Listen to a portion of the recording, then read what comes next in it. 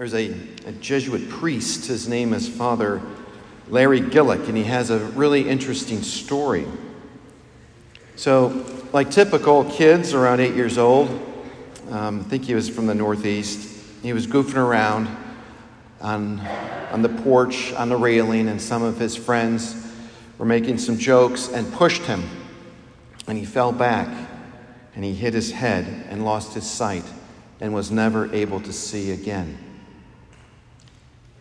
And he said on a YouTube video, and that's where I learned about this, says, "The great story is what God has done, considering that I lost my sight, I gained a whole lot more." He felt a call to the priesthood and studied theology on Grail and listening to classes, and he just absorbed it, became a priest and a professor, blind, completely blind, but great faith. Archbishop Sheen, Venerable Archbishop Sheen once said, "Divinity is always where you least expect to find it, because we can only find it with faith." So Cleopas and his friend, some say it was actually his wife. But anyway, the very day of the resurrection, they cut bait. They were leaving, cashing it all in. They were going home. They were quitting.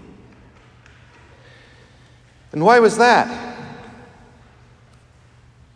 Jesus had not met their expectations. But really, why was that?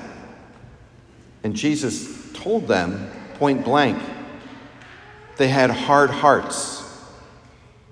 Their hearts were hardened. You see, to make a true act of faith, it's not just an intellectual assent to a truth.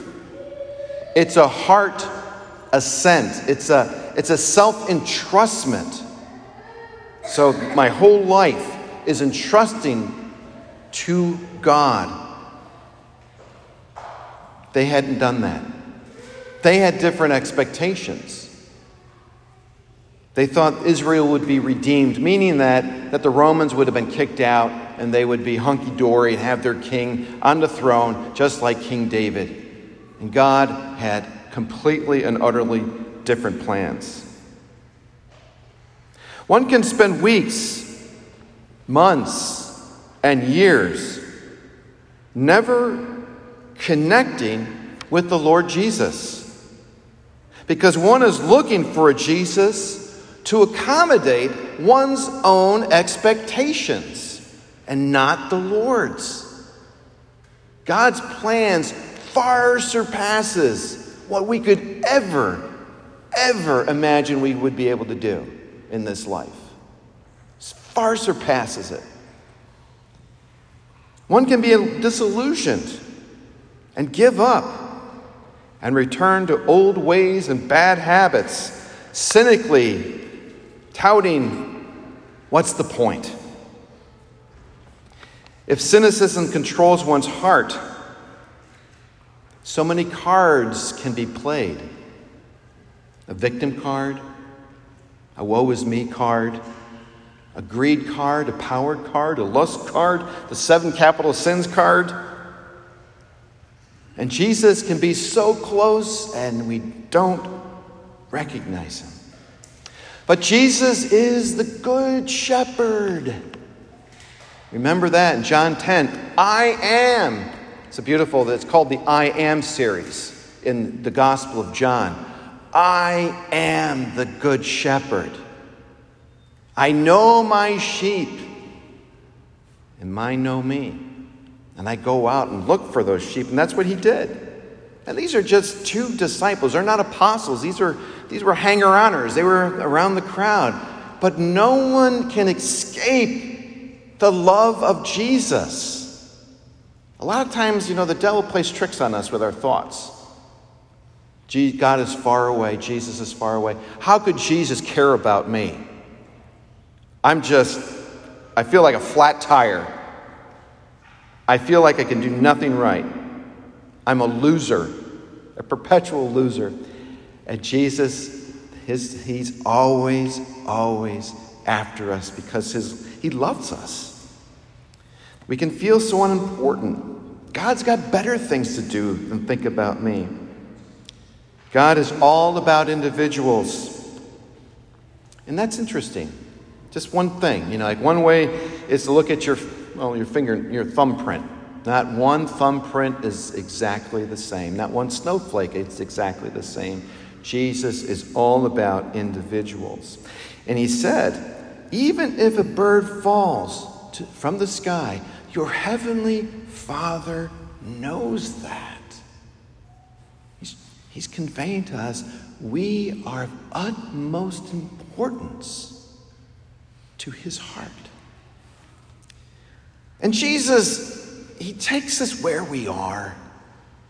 He doesn't have his arms folded in judgment, looking down at us and, you went to Catholic school all your life and you don't know this? What are you talking about? He's not like that at all.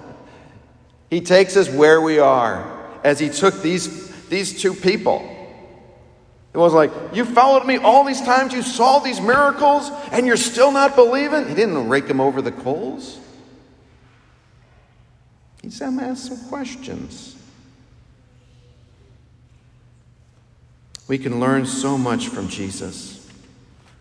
His love is unconditional. But he does point out, you're slow to believe. How slow you are. And not only that, you're foolish. He's telling them the truth. When we don't follow Christ with faith, we are foolish. What can the world give us? What can the world possibly give us that God does not give us? How slow you are to believe. Was it not necessary for the Messiah to enter into his glory through suffering? And so then, because it's really hard for us to get our head wrapped around that, how could this suffering actually be beneficial? How could this actually be of worth? Whatever suffering we're going through, it could be our big toe. It could be a bad back. Something chronic and we just can't get over it. Or it could be a relationship I'm suffering. But Jesus tells us that God takes suffering and transforms it. And that's what he did. His own suffering transformed it into redemptive power. He redeemed us through that. So beautiful. And Jesus then, as he does so well, pretended. I think I got to keep on going, boys, as they're just listening to the scripture class. Can you imagine if any of you gone to scripture class or anything like that? Being taught by the Son of God. Everything about him. And they're like eating out of his hand and he's, I got to go on. No, please stay. Please stay. It's getting late. Well, he didn't look at his watch, but he looked at the sun. Well, okay. And then what we just heard in the gospel is what is taking place here. So first of all, he had the readings. There was the homily. We had readings. We're having a homily.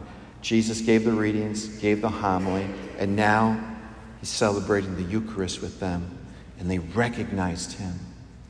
So what they received that beautiful day of grace of faith to recognize Jesus through the breaking of the bread, we have received already. Let us ask the Holy Spirit to increase that faith within us so that every time we come to Mass, we truly experience the risen Christ in our hearts when we receive Holy Communion and share him far and wide.